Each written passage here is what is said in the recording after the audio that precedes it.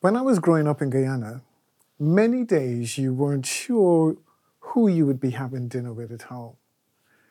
This is because at dinner time, for example, if my friends were around, or my sister's friends were around, or someone had popped in for 2 minutes but stayed for 2 hours, or a neighbor had just come around to borrow something, whoever was in the house at that time was invited to the table.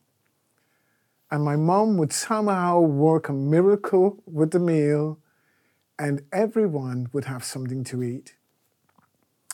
Everyone was invited to the table. And in many cultures, eating around the table is a sign of inclusivity, welcome, acceptance, and unity. Today, we continue in our series, Undivided, and we're going to look at one table. We look at an example where having a united table really didn't work out, and how the Apostle Paul set about addressing it. If you have your Bible, can you please turn with me to Paul's letter to the Galatians, chapter 2, and we'll be reading verses 1 to 14. Then after 14 years, I went up again to Jerusalem, this time with Barnabas. I took Titus along also. I went in response to a revelation, and meeting privately with those esteemed as leaders, I presented to them the gospel that I preached among the Gentiles. I wanted to be sure I was not running and had not been running my race in vain. Yet, not even Titus, who was with me, was compelled to be circumcised, even though he was a Greek. This matter arose because some false believers had infiltrated our ranks to spy on the freedom we have in Christ Jesus and make us slaves. We did not give in to them for a moment, so that the truth of the gospel might be preserved for you. As for those who were held in high esteem, whatever they were makes no difference to me. God shows no favoritism. They added nothing to my message. On the contrary, they recognized that I had been entrusted with the task of preaching the gospel to the uncircumcised, just as Peter had been to the circumcised. For God, who was at work in Peter as an apostle to the circumcised, was also at work in me as an apostle to the Gentiles. James, Cephas, and John, those esteemed as pillars, gave me and Barnabas the right hand of fellowship when they recognized the grace given to me. They agreed that we should go to the Gentiles, and they to the circumcised. All they asked was that we should continue to remember the poor, the very thing I had been eager to do all along. When Cephas came to Antioch, I opposed him to his face, because he stood condemned. For before certain men came from James, he used to eat with the Gentiles. But when they arrived, he began to draw back and separate himself from the Gentiles, because he was afraid of those who belonged to the circumcision group. The other Jews joined him in his hypocrisy, so that by their hypocrisy, even Barnabas was led astray. When I saw that they were not acting in line with the truth of the gospel, I said to Cephas in front of them all, "You are a Jew, yet you live like a Gentile and not like a Jew. How is it then that you force Gentiles to follow Jewish customs?" This is the word of God. Here we see that both Paul and Peter are at the meeting of the council in Jerusalem. Paul is clear about his apostolic call to preach to the Gentiles and that it had come directly from the Lord Jesus. And therefore, he hadn't come to seek permission, but to check whether the same gospel was being preached to both Jews and Gentiles. Paul and Peter are on the same page as far as preaching the gospel to the Gentiles is concerned. But there were other strong cultural and religious issues at play at that time. Now, John Stott, in his commentary on Acts, gives us some insight. It is difficult for us to grasp the impassable gulf which yawned in those days between the Jews on the one hand and the Gentiles on the other. Not that the Old Testament countenanced such a divide. It affirmed that God had a purpose for the Gentiles. By choosing and blessing the Jews, he intended to bless all families of the earth. Genesis 12, 1-4.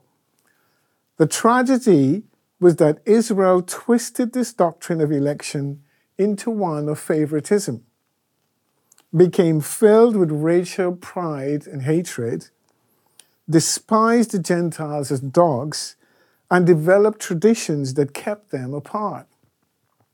No Orthodox Jew would ever enter the home of a Gentile. All familiar intercourse with Gentiles was forbidden. But the fact that there is one gospel is supposed to change all of that. And from the passage, we can see 4 areas where it did. The first is that there is no slavery.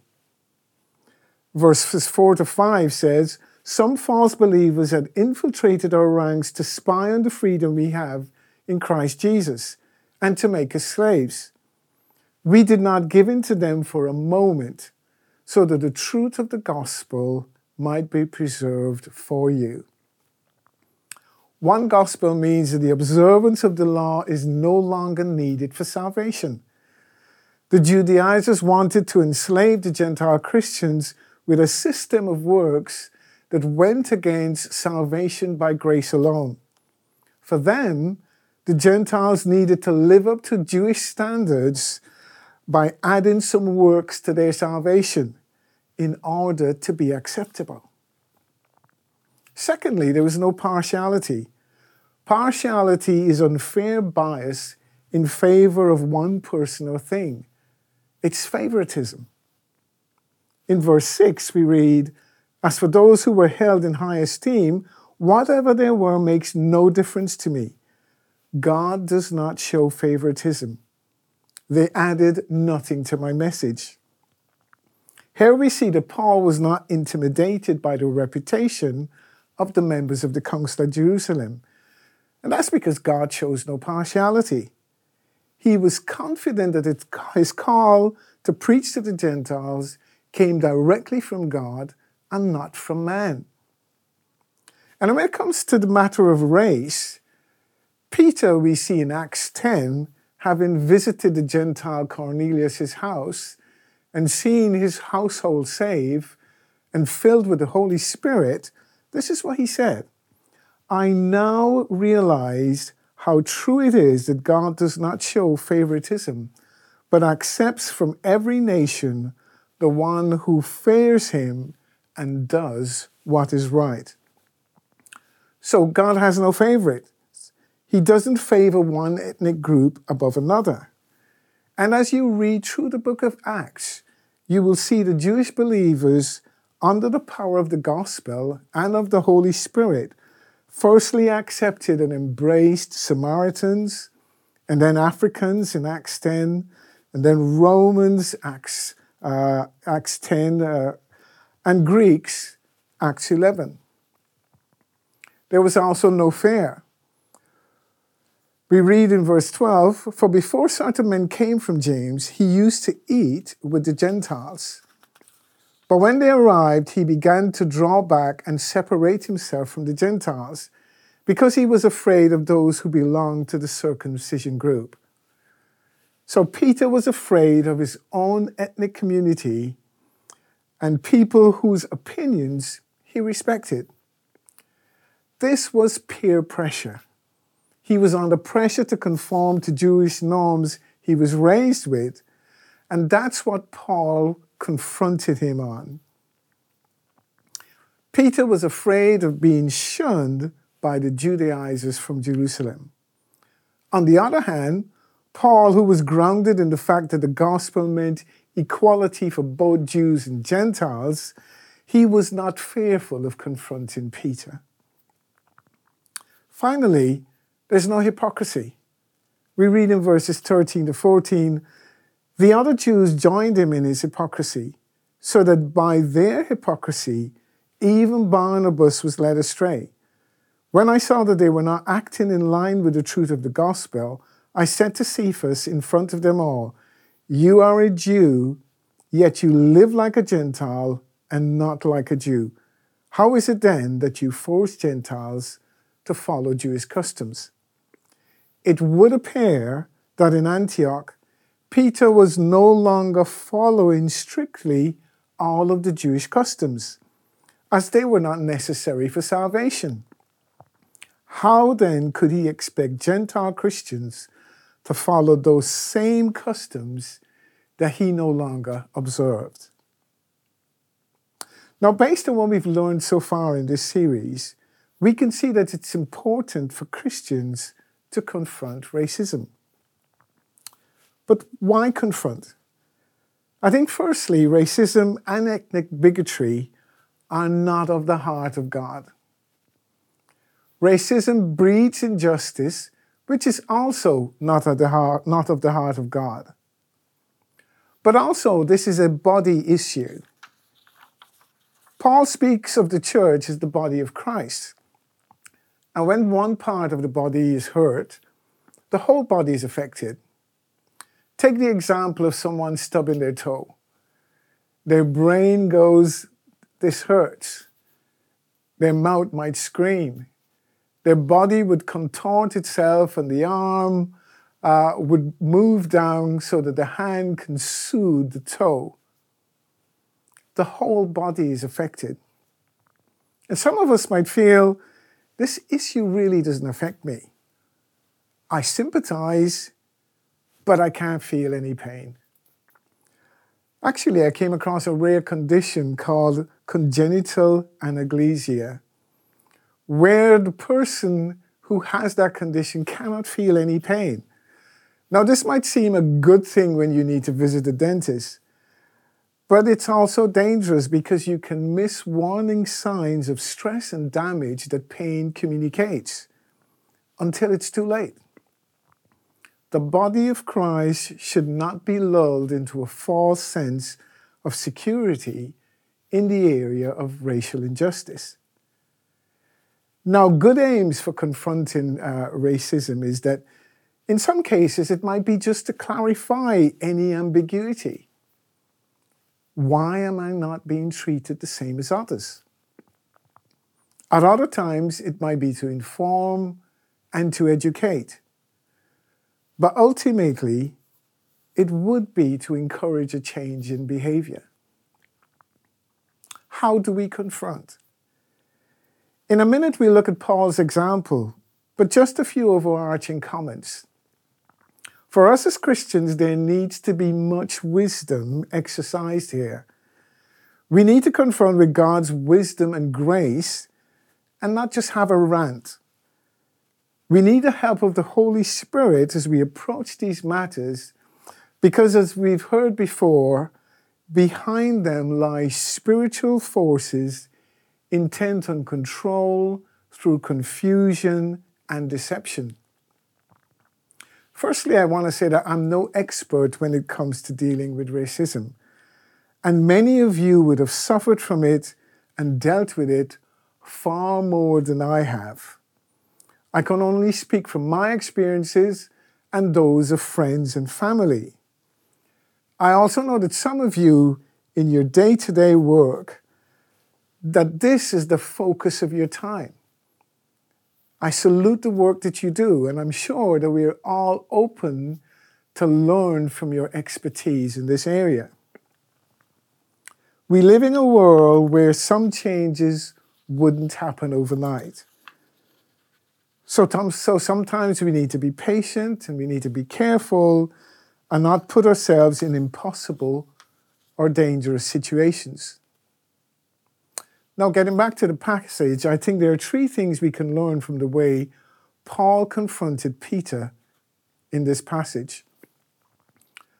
Paul was clear about the reasons for his confrontation.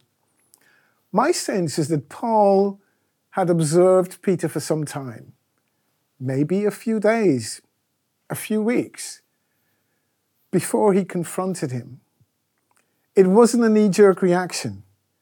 He was sure of his reasons for confronting Peter because by acceding to opinion of the Judaizers, Peter was separating himself on the basis of ethnic identity and in the process, reintroducing works as a prerequisite for salvation. So we need to be clear on the grounds for challenge and clear about what's at stake. So we need to know what the Bible says on the issue, which is part of the reason for this series. We need to know what the law says. We need to know what policies that are written say that support our challenge. And we need to use them wisely. Paul was robust in his challenge without being offensive, and he was very focused. However, I do realize that in this area, many situations are not very clear at all. For me, there have been plain occasions of in-your-face racism. For example, times when I've been walking down the street and I've had eggs thrown at me from passing cars. Or the classic of sitting on a train near to a woman who then clutches her bag as if the only reason for me being there was to rob her. Or the time I was walking alone, walking down a quiet street when a group of lads in a car drove slowly up and down, and they were hanging out the windows, shouting and making monkey noises, chants at me. Now that's overt racism. Clear cases, but either without the opportunity to challenge, or it wasn't wise to challenge at that point. But as I examined my experiences and those of friends and family, I think we came to the conclusion that there is a lot of racism that is very nuanced in the way it's presented. And you're left thinking, was that deliberate? Or am I just imagining things? Years ago, when we were in our 20s, a cousin and I were driving down the M4 motorway in a 1-year-old sporty hot hatch, I must add within the speed limit. And we went past a police car on a lay-by. Sure enough, less than a minute later, there was a siren sounding behind us, flashing lights. The police pulled us over and told us that the car had been reported stolen. My cousin was somehow able to prove that he had authorization to use the car from his work. But I do wonder, if there were 2 white lads in that car, would they have been pulled over? This is possibly an example of the nuanced side of systemic discrimination that makes it difficult to confront and is perpetuated in many cases by an imbalance of power. There are some systems that provide inbuilt opportunities for discrimination while shielding those who exercise it from being challenged. So, it's not always clear-cut, but we should be ready to challenge racial discrimination with wisdom and clarity when and where appropriate. The second thing is that Paul confronted Peter's actions. Now, Paul didn't go up to Peter and say, "Peter, you're a bigot." Instead, he was saying, "Peter, your actions are hypocritical because I know that you believe differently." There's a difference between having a conversation with someone on what you said and did versus what you are. Saying what you just said or did was racist may cause some people to reflect on their words and actions, can open a discussion on why it's racist, and could provide a teachable moment if that person is open to it. Having a conversation on what they are, on the other hand, such as calling someone a racist, can lead us down a rabbit hole of denials, counter-accusations, leading to arguments where the reason for the challenge gets lost in the melee of it all. It's difficult because such an approach uses what they said or did to draw conclusions about what they are, which we can't always prove, and which many people will vehemently deny anyway. So challenging people and organizations on what they say and do will probably lead to more fruitful conversations and actions. However, this is not to deny that some people and organizations are racist and proud of it, and they need to be called out as such. Now, finally, from the passage, Peter responded to the context. The passage says that Paul confronted Peter in front of them all. I've read commentaries and articles that said, why didn't Paul call Peter to one side and have a quiet word about it? We don't know why, but I don't think Paul's aim was just to embarrass Peter. It was important that Peter be confronted in the context of his influence. This meant in front of Barnabas and the other Jews who were following his example. But I also think in front of the Judaizers who were influencing him. It was done in front of the people who needed to know about it. Peter needed to be strong and brave in two ways. He needed to be brave for those he was influencing by admitting that he'd got it wrong. And on the other hand, he needed to stand up to the Judaizers and tell them to back off and do it in front of the others. Now, Peter's actions probably left the Gentiles feeling confused. Why was he and the other Jews suddenly not eating at their table? What had they done wrong? One observation is that Paul didn't just leave it up to the Gentiles to challenge Peter, which as we've already seen, is sometimes difficult because there is a balance of power, there's an imbalance of power in the relationship. However, Paul, a Jew, challenged Peter, another Jew, on the fact that his behavior to Christian Gentiles was wrong.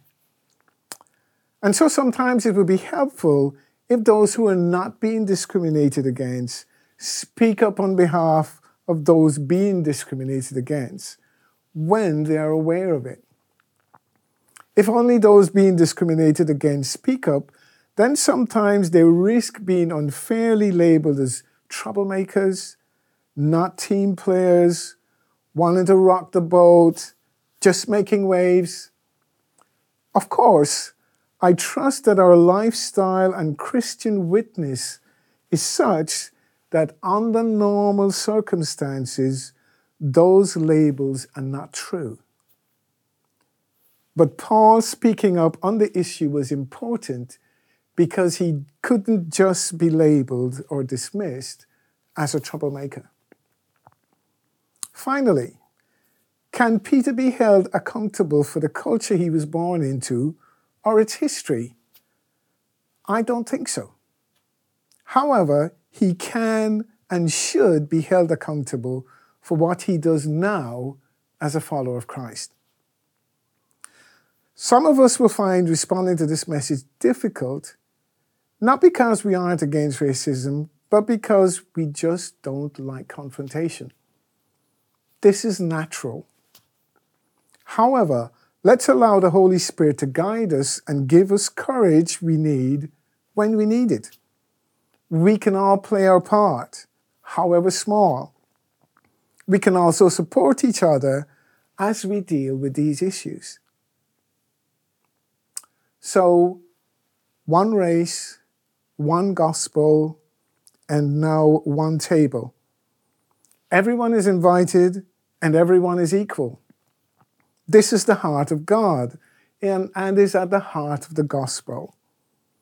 In the New Testament, sharing food becomes a bridge between strangers, reduces hostility, and strengthens family ties.